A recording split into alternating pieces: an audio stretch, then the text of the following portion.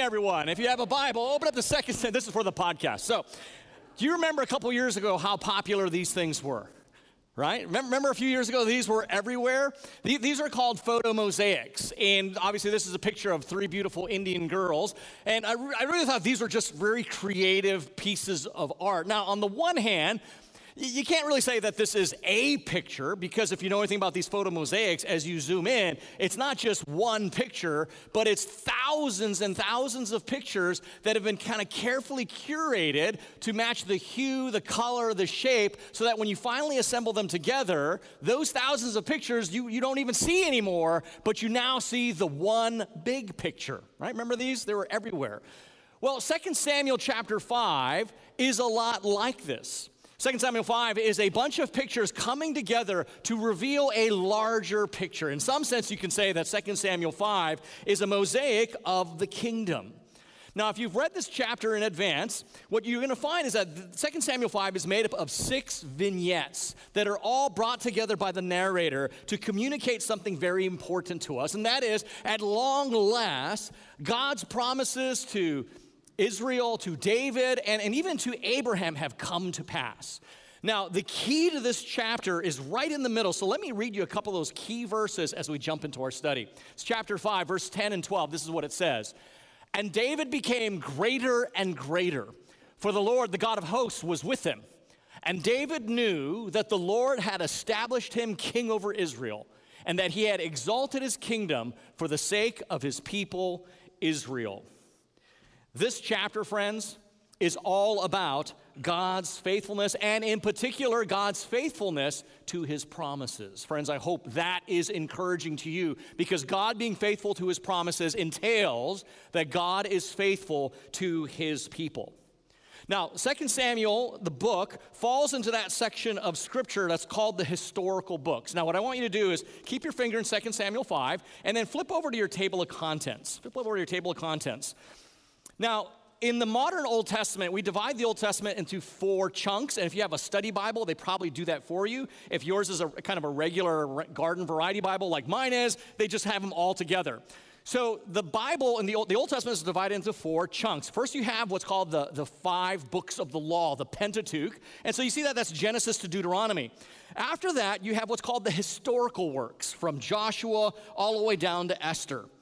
Those are the historical works. After the historical works, you have what's called the wisdom or the poetry section, and that's from Job all the way to the Song of Solomon. And after that, you have Isaiah, what's called the prophetic books, from Isaiah all the way to Malachi. Now, in the New Testament, when they're referring to the Old Testament, they basically just called it the law and the prophets. Sometimes you might hear them say the law, the prophets, and the writings. Now, the reason this is important to talk a little bit about, you can go back to 2 Samuel 5, is because the book that we're studying and have been studying for a while is in what's called the historical works, the historical books. And ancient Near East history is not recorded the same way that we in the modern West record our history. See, in the modern West, in North America, Europe, and these countries, we have what I call the Enlightenment hanging over us, and that is this belief that we can be 100% rational and objective. Science, rationalism was the order of the day, and so our history is just the facts, objective recording of what took place, right? That's kind of our idea. But if any of you know history and study history, you know that's completely farcical, because history, any history, has way too many events, people, perspectives to record them all. And so by the very fact that we choose certain events, certain individuals, certain perspectives, certain things to discuss, what we are doing is interpreting history and telling you what we find significant and important. So it's never 100% objective, just recording what happened. It's telling a story, right? Now, in ancient Near East history, and I don't know if this is true of like Scandinavian history or Eastern European history, I don't know, but in ancient Near East history, they knew they were telling a story. There were no bones about it. And so the way they recorded their history was events, people, individuals, symbols, themes, whatever it might be, that advanced the story that their history was going to tell. Which is why, like in Egyptian history, as an example, many of these cultures do the same, they don't record their losses, right? So, I mean, they don't want to look like losers in history, so they don't record their losses in battle. Now, the reason I bring this up is, if you're not aware of that difference in history and you come to the Bible, you're going to be reading these historical books the way you anticipate our history functions. And you're going to be confused. You're going to get tripped up. And sometimes people say, see, the Bible doesn't make sense because that's not how this goes. Well, yeah, if you're a modern Western European person, that's not how you record history. But if you are an Israelite, if you're from the ancient Near East, this is exactly how you record your history. And we have seen this pattern already, believe it or not, in our study of 2 Samuel. Remember these 3 chapters, 2 to 5-ish, 8 years of civil war. And of the 8 years of civil war, there was only one recorded fight, one recorded skirmish or battle, and that was chapter 2, because that chapter, that battle, captured the emotional, the political, the existential agony of the time. Chaos, confusion, brother fighting brother, cousin killing cousin, agony and misery, right? Well, in chapter 5, we have another one of those kinds of chapters where this one chapter is trying to communicate and carry, because it carries the weight of the time, except this time, it's a much rosier picture. It's victory, security, and prosperity. What that means is the narrator is looking at all the events of the early monarchy at this period and putting them together, not necessarily in chronological order, but thematic order. So as an example, if you look at verses 13 and 16 of our chapter, they record all of David's sons that were born in Jerusalem. Now, common sense just tells you all those sons were born over a long period of time. But the way it flows in chapter 5, it's as if all that happened in this one segment and then they move on. It's because the narrator is putting themes together so we can see this broader picture. The reason I say that is, I know some of you are, as we say in Hawaii, akamai, you're really sharp.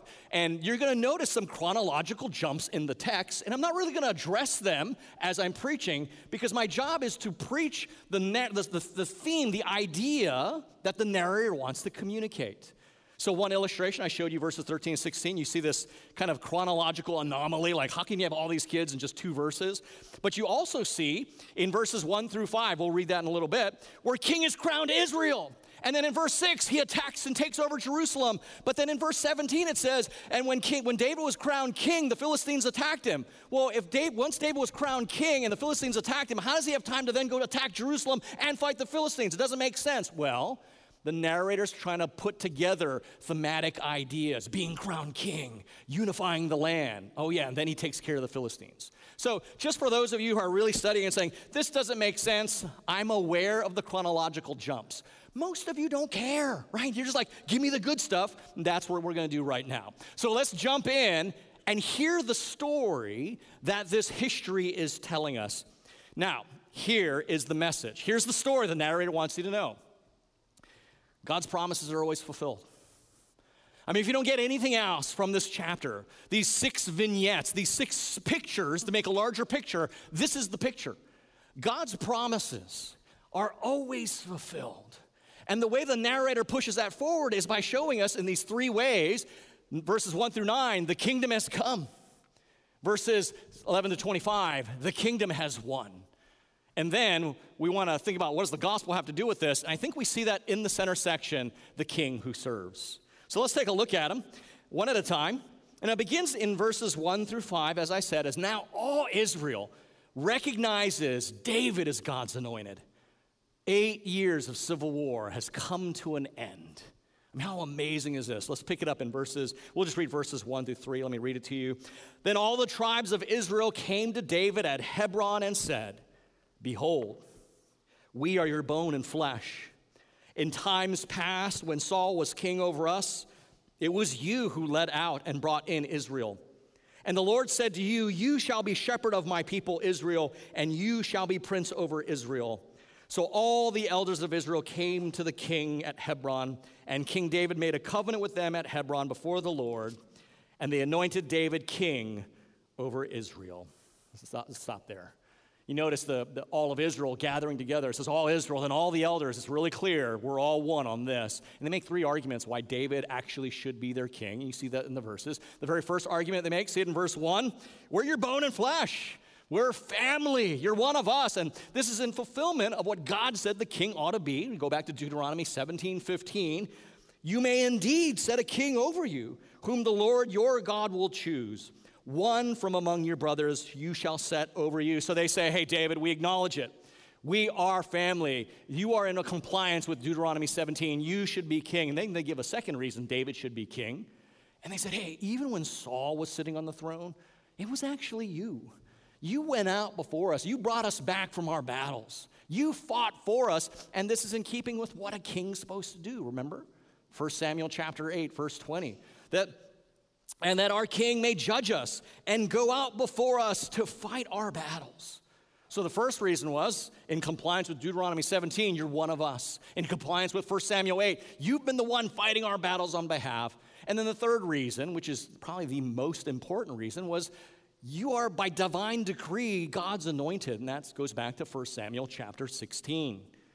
Now it's that last reason. It was David is God's anointed. That is the most critical and climactic answer.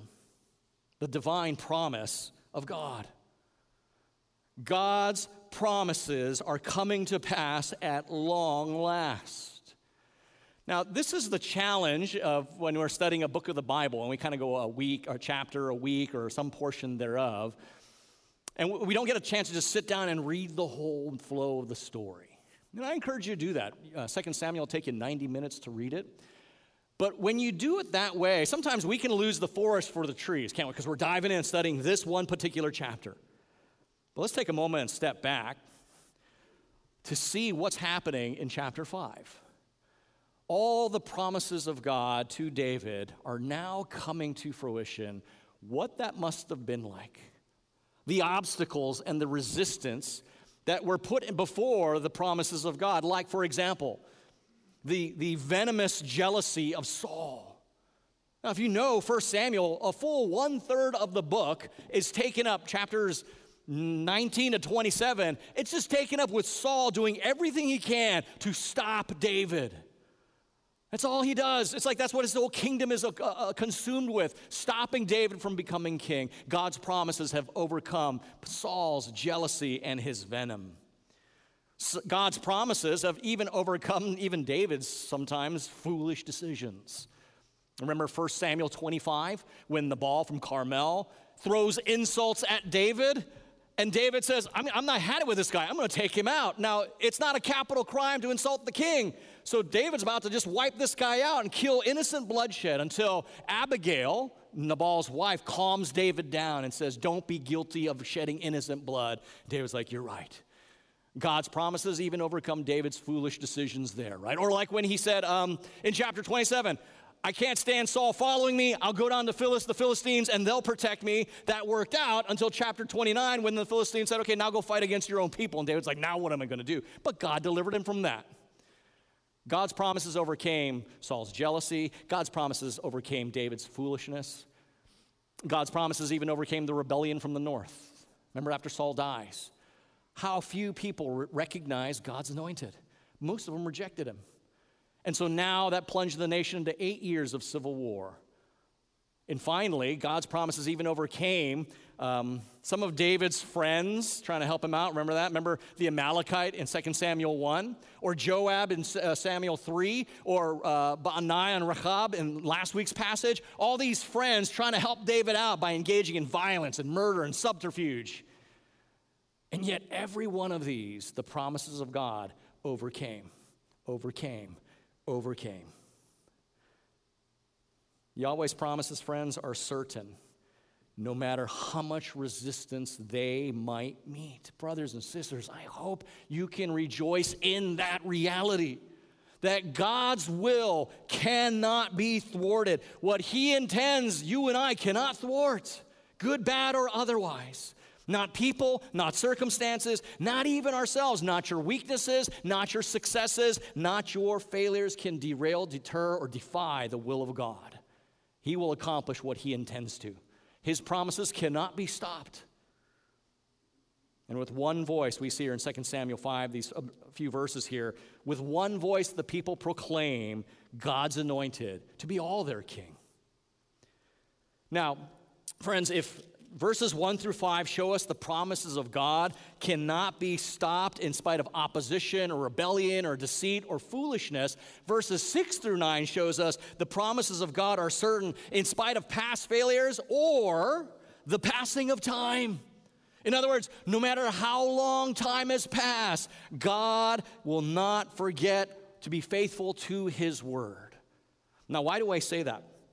Keep in mind, it was 800 years prior to the events we're studying when God spoke to Abraham and told Abraham that he and his descendants would inherit the promised land, including Jerusalem, along with the rest of Canaan. It would be theirs. And in verses 6 through 9, where David then goes up to Jerusalem and attacks Jerusalem and takes it over from the Jebusites, and now it becomes his capital, is the fulfillment of that promise. Now keep your finger, 2 Samuel 5. Go with me. Let's go to the beginning. Genesis 15. Let's go to the source here. And I've taught you, if you want to understand the key chapters in Genesis regarding the covenant, is chapter 12, chapter 15, chapter 17, right? As a matter of fact, throughout this series in 2 Samuel, we've referenced one of these chapters pretty consistently. Here's chapter 15. God's kind of ratifying his covenant that he made originally in chapter 12. Listen to what the Lord says. Pick it up, Genesis 15, verse 18.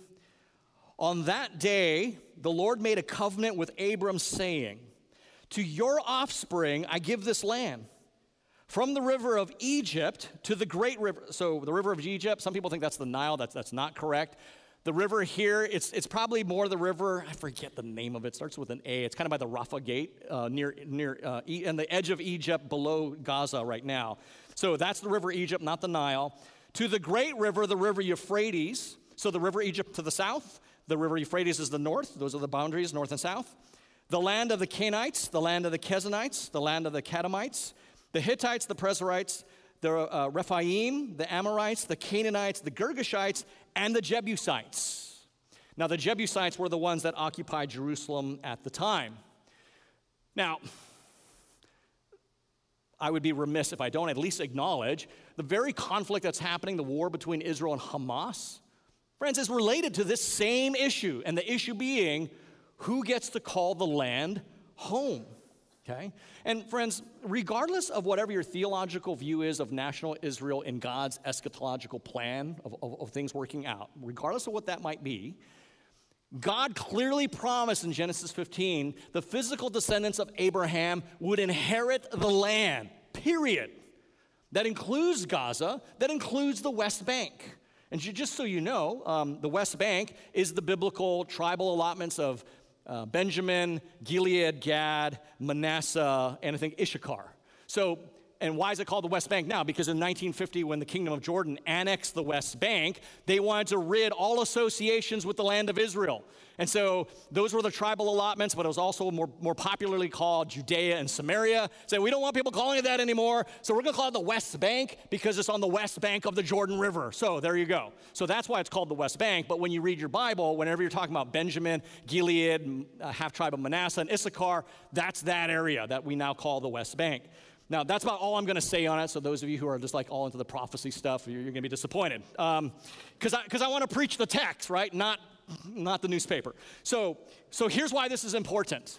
Now, here's a map I have. It's a kind of a wonky map. I don't have one better. But this shows the tribal allotments. What I want to point out to you is this. See this little red smudge? You can't see it. It says Hebron.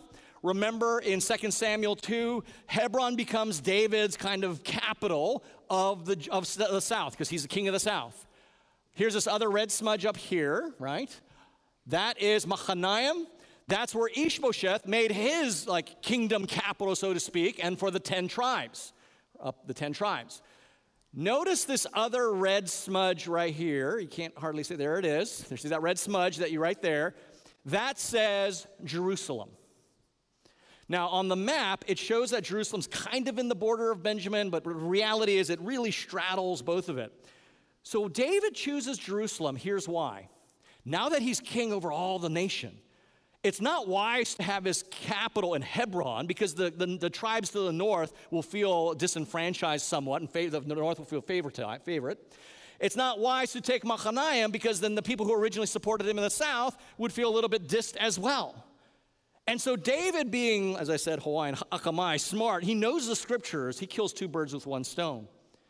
If I capture Jerusalem from the Jebusites, a city heretofore never occupied by Israel, but that's not true because in Judges and Joshua, the Israelites sack the city and they hold it for a little bit, then the Jebusites kick them out and it goes back and forth. They're never able to hold it. But by and large, David thinks, if I can get Jerusalem, that neither the northern tribes nor the southern tribes can call their own, that will be a politically shrewd move because it's right in the center of the nation.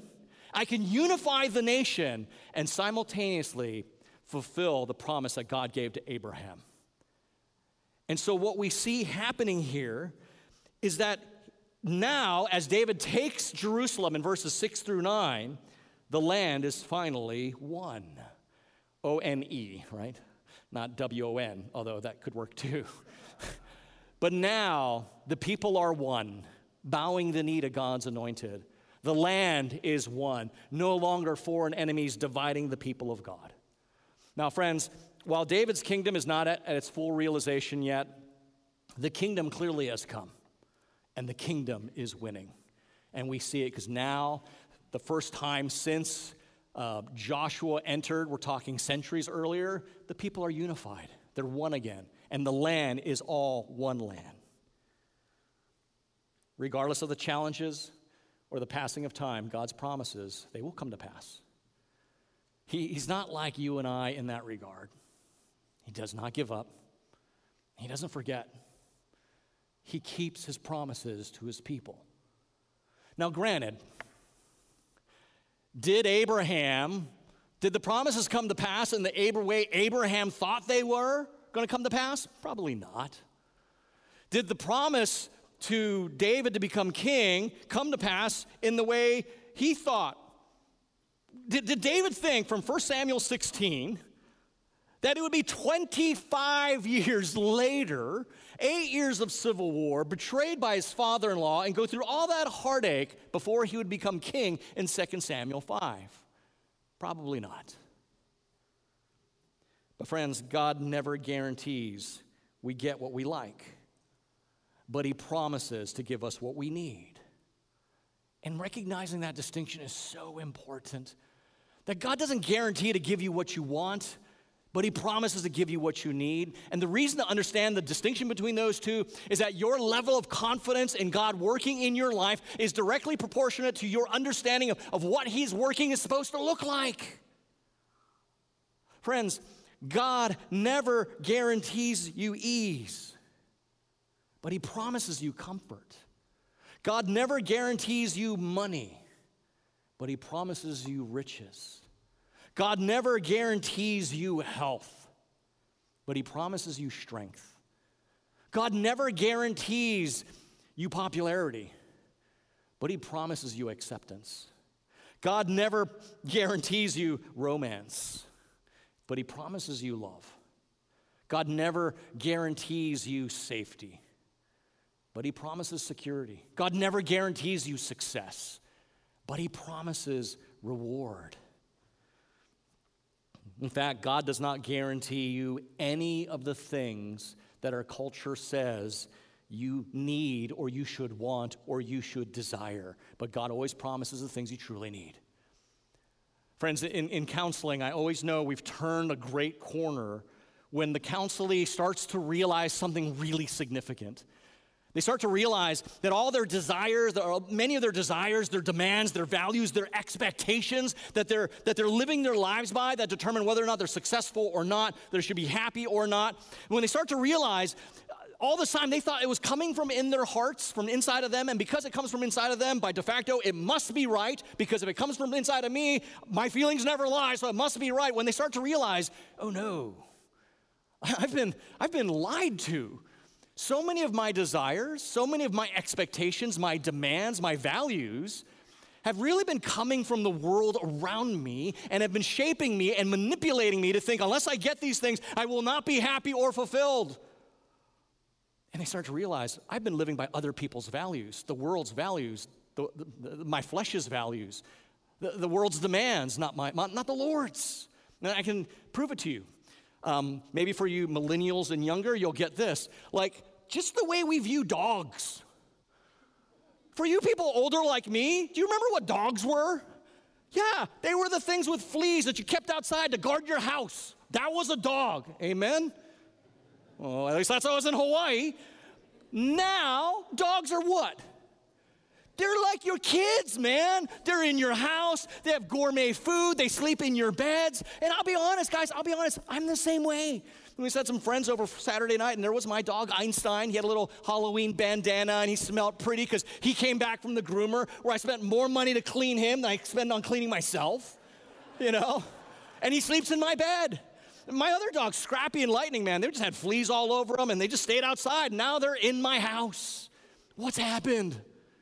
The world has told me, if you want to be a humane, enlightened individual, you'll care for your animal. I mean, that's true, right? But what that's translated is, I got to take them to Irvine Spectrum. I got to have them drive around in my car. I got to get them custom clothes. For Halloween, I should get them costumes. Good night. But the world has shaped me. Amen, millennials? Let's be honest. Dogs are just dogs, right? They're just dogs. I'm going to get hate mail, I know it. But if you're older than a millennial, I have an illustration, you're not off the hook because it happened to you too. And I can show it to you, prove it to you in 2 words or 1 picture. The mullet. Who said this was a good idea? But I'll bet you most of you men sported one of these if you lived through the 80s and 90s, didn't you? Even little kids were sporting this outfit so that we could look good. Who in the world thought this? What was the saying? Business in the front, party in the back. Yes, did you date a man with a mullet? Yes, see? Lord, help us repent of mullets and rebellion in our hearts. But see, here's the funny thing. These are clearly 80s, 90s people, but it's coming back. Look, that's a new guy. But here's the reality. Women, you were not immune to this either. Look at you guys. What in the world? Somebody told this young lady, hey, it looks really good if you get all your hair, bunch it up on the corner, and look like turkey leg. And men will find you attractive. We all know, we're laughing now because that's how we looked. Why? Because the world told us this is what it's like to be fashionable, beautiful, and attractive. Look at this one poor girl. She knows this is a mistake. Look at her face. She knows it's a mistake, but she's going to do it anyway. Guys, the world's pushing values into us, and they're telling us this is life, and it's not. Climate change doesn't come from carbon. Climate change came from the Aquanet all these ladies use. It's my theory. My point simply is, to the degree, friends, that your values, your expectations, your understanding of what should life be is formed on the Word of God, you will not be failed or embarrassed about it. To the degree you're living life by the values, expectations, and the desires that the world says, no, you need to do this. If you want to be part of the in crowd, if you want to be successful, if you want to be loved, if you want to be whatever it is, complete, you do this. In moments of sanity in times past, you will look back and say, what was I thinking? And those are just 2 illustrations of how those things didn't come whole cloth out of our hearts, but the world around us shaped us, and we followed suit. How many things in your life are being shaped by the Word of God, and how many things are being shaped by the values around you? Do you even know? Friends, a very practical, helpful exercise. Go home today, sometime this week, and just write down, hey, what are the things I expect from God? What are the things I'm thinking I'm owed? And be honest with yourself. And then just ask yourself, hey, man, is that line up with Scripture? Now, to be clear, like I said, God makes us wonderful promises, but so often our expectations are shaped by the world and not by His Word. So just like here in 2 Samuel 5, God's promises came to pass, not in the way David anticipated, not in the way Israel anticipated, not in the way Abraham did, but they did. The kingdom has come. But it also, the kingdom has won. So the next 15 verses of this chapter, we see how the kingdom has won in two major ways. There is peace within and without the borders and victory over their enemies. So we see in verse 11 immediately, David is crowned king. This is one of those chronological jumps because the King Hiram of Tyre, which is now modern-day Lebanon, comes into a treaty with them. That doesn't happen until much later in David's kingdom, but it's trying to show now that the king is enthroned, things are changing. There is peace. And then there's another listing of all the sons born to David in Jerusalem. And there's no foreboding with these names like their last list we looked at, right? Did you notice also, though, Solomon appears in here? In fact, Solomon is David's successor. And he will rule over a kingdom with far greater blessing, a picture of God's blessings for the world far greater than David. If you're a note taker, write down 1 Kings 10, when the queen of Sheba comes in and she says, I have heard, but nothing I have heard compares to the blessing of your reign. And she's a picture of all the nations coming to Zion to hear and be blessed by Zion's king. In verses 17 and 25, they include these two vignettes of battle, showing that Yahweh's promise in chapter 3 is already coming to pass. Remember what chapter 3 said? By the hand of my servant David, I will save my people Israel from the hand of the Philistines and from the hand of all their enemies. And this section shows not only is Yahweh the defender of God's people, of his people, but it shows how he defends them, right? So look at the first is by guidance, and we see that verse 19. And David inquired of the Lord, right? And then we see in verse 23, and David inquired of the Lord. Again, a stark contrast to Saul, who did not inquire of the Lord. Seek godly counsel. Seek wisdom from God's word. Unlike the mullet, that will never go out of style. You will never be embarrassed for doing that. Friends, that should be a constant question you ask yourself. What does the word of God say about this? What does the scripture teach on this? Whatever situation you are facing, God has something to say, if not chapter and verse, in principle. Friends, that's why we have a counseling ministry here. That's why we have coffee and conversation, because godly counsel is essential to our lives, even when things look good. Little sidebar, you remember when Joshua, a time of victory, Israel's going to the promised land, and they're just like winning everything. They're getting the promised land. And the Gibeonites, remember them? We talked about them last couple weeks.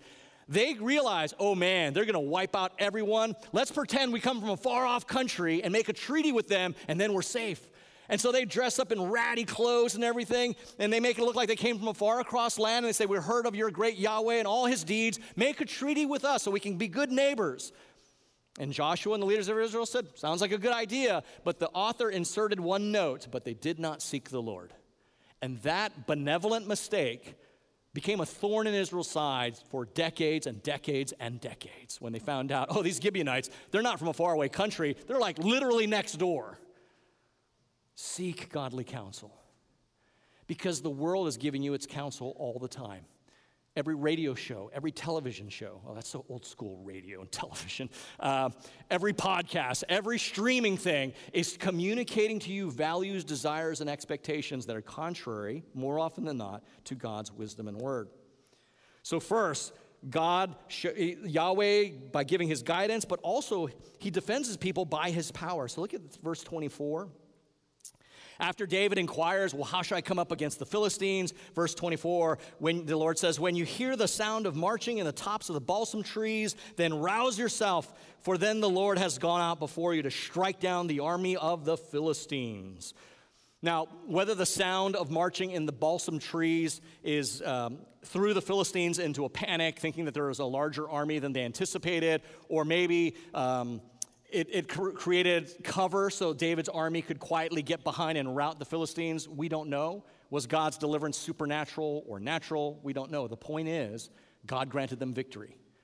And we see this other times, Joshua 10, Judges 7, where God sends their enemies of Israel into a panic, and sometimes it's supernatural and sometimes it's natural. The point is, God defends his people. So he defends his people through his guidance. When you seek his counsel, he defends his people through his power. Right?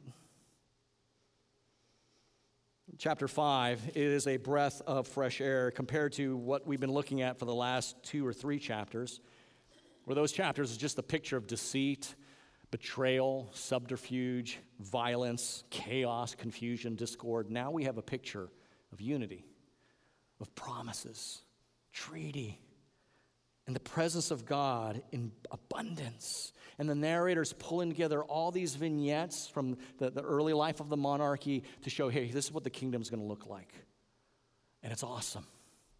This is what the kingdom looks like when people recognize God's anointed. But the 2 verses in the middle of this chapter, I think, is what brings it all together. I've read it earlier, so let me just touch on it. It says, David became greater and greater. Why? How? And this is where, friends, Bible study tip, don't ignore the language, right? Don't ignore the grammar. God used even the grammar. Notice the conjunction that introduces the next clause. David became greater and greater, for the Lord, the God of hosts, was with him. What's the narrator saying? David's greatness had nothing to do with David. It had everything to do was because his God was with him. We've seen the promises of God coming to pass. Some of them were seemingly insurmountable, as if they would never come to pass. Seems so long. And yet David in verse 20, as he's seeing his enemies flee before him, he says, the Lord is like a breaking flood before me. I don't know if you've ever seen a flood. There's a lot of YouTube videos of floods. It just decimates everything in its path. Nothing stands in its way. And David says, this is like the Lord. His promises were coming to pass, and nothing would thwart them from coming to pass. In verse 12, it reads, David knew that the Lord had established him king over Israel. Right, so David knows, okay, this day God put me here as king. Yes, God did what he finally did, what he said he was going to do. But notice the next phrase there, and that he had exalted his kingdom. So God had exalted David's kingdom. Why? Look at the next phrase. For the sake of Israel. In other words, the reason God had blessed and established David, the reason that David was over Israel was for Israel. God's promises to him weren't for his own blessing or his own ego or his own ambitions. God's promises to him were so that he might be a blessing to others. Friends, of all the promises of God that there are, and there are many that we can cling on to, many that are wonderful, many that are fantastic, I think the sweetest, the brightest, the promise that shows you understand the heart of God more than anything is the promise that he makes to change not your circumstances, not your situation, not people around you, but the promise he makes to change you.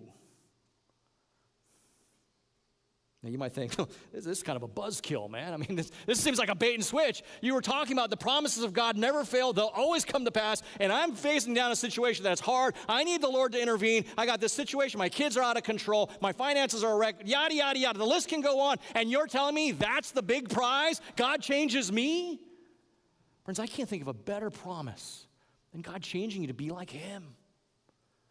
Because if it's only about your circumstances and situations, guess what? They change all the time. And if that's what your hope is, you may be up one day and down the next, because they're always going to change. But if God changes you here, he's changed everything. And by the way, this is exactly like his son. Mark chapter 10, verse 45, Jesus says, and notice the emphasis, for even the Son of Man came not to be served, but to serve and give his life as a ransom for many. See, David knew that his strengths, his victories, his leadership, his kingdom was all so that people would experience the goodness of God. Friends, is that how you see your life? That your strength, your prosperity, your assets, your home, your time, everything that God has given to you, do you see that as the accumulation of a life well lived where you deserve these things, you've worked hard, you've earned them? There may be some truth to that fact. Or do you recognize that God has in his grace given you those things not for yourself, but so that you might be a blessing to those around you. Have you seen your health not as a reward of eating the nutritional pyramid correctly and working out 5 times a week, but as God's mercy so that you might serve those who have a weaker constitution around you? Do you see your wealth as a reward for picking the right career or as a means to release gospel work in the corners of the globe through our missions efforts, or friends you might know going to the mission field? Do you see your life as David saw his kingship, to be given away for the good of others? If not, friends, I invite you to understand that your life is not found by living for yourself, but in giving of yourself. Right? And we have seen enough in 2 Samuel in our study so far of self-serving tactics, haven't we? People trying to manipulate situations for their own political or personal gain. People vacillating between 2 kings, trying to figure out which one is going to give the richest payoff for them. We've seen enough of self-desire, self-promotion. We've seen enough of the world of self in these 3 chapters, and you see enough of the world of self in your life. Chapter 5 is showing us a different picture. What the promises of God can look like when people bow the knee to God's anointed.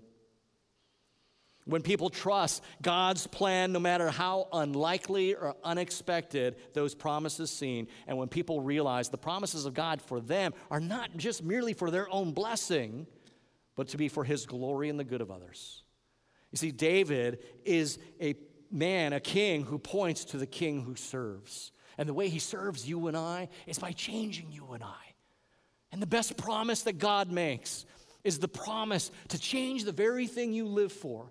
Change your values, change your desires, change those things, and in doing so, change your world. Do you see that in the kingdom here in 2 Samuel 5? Let's pray. Father, we thank you that in the midst of the chaos of the civil war and all that's been going on in the struggle for David to become king, we see gospel truths written all through this chapter. Lord, and the greatest promise, I guess even greater than the promise to change us, is the means by which that promise is made effective. It's because of the life and death and the resurrection of your Son on our behalf that makes the promise possible. And so, Holy Spirit, we just pray that if there's anyone here who doesn't understand, hasn't taken hold of that promise, that they would do so. That they would recognize that this is a promise of eternal life, not just in quantity, but in quality, that is available to us all. And it is a promise that will never be broken. It is a promise that will never be forgotten. The cross is a reminder to the degree at which you will go to keep your promises true. Father, you are worthy of all worship and praise. We thank you for it. We thank you for your faithfulness to your promises, your faithfulness to your people. We thank you for these things in Jesus' name. Amen. Thanks for listening to this message from Christ Community Church of Laguna Hills. For more information and resources from Christ Community, visit us at www.ccclh.org.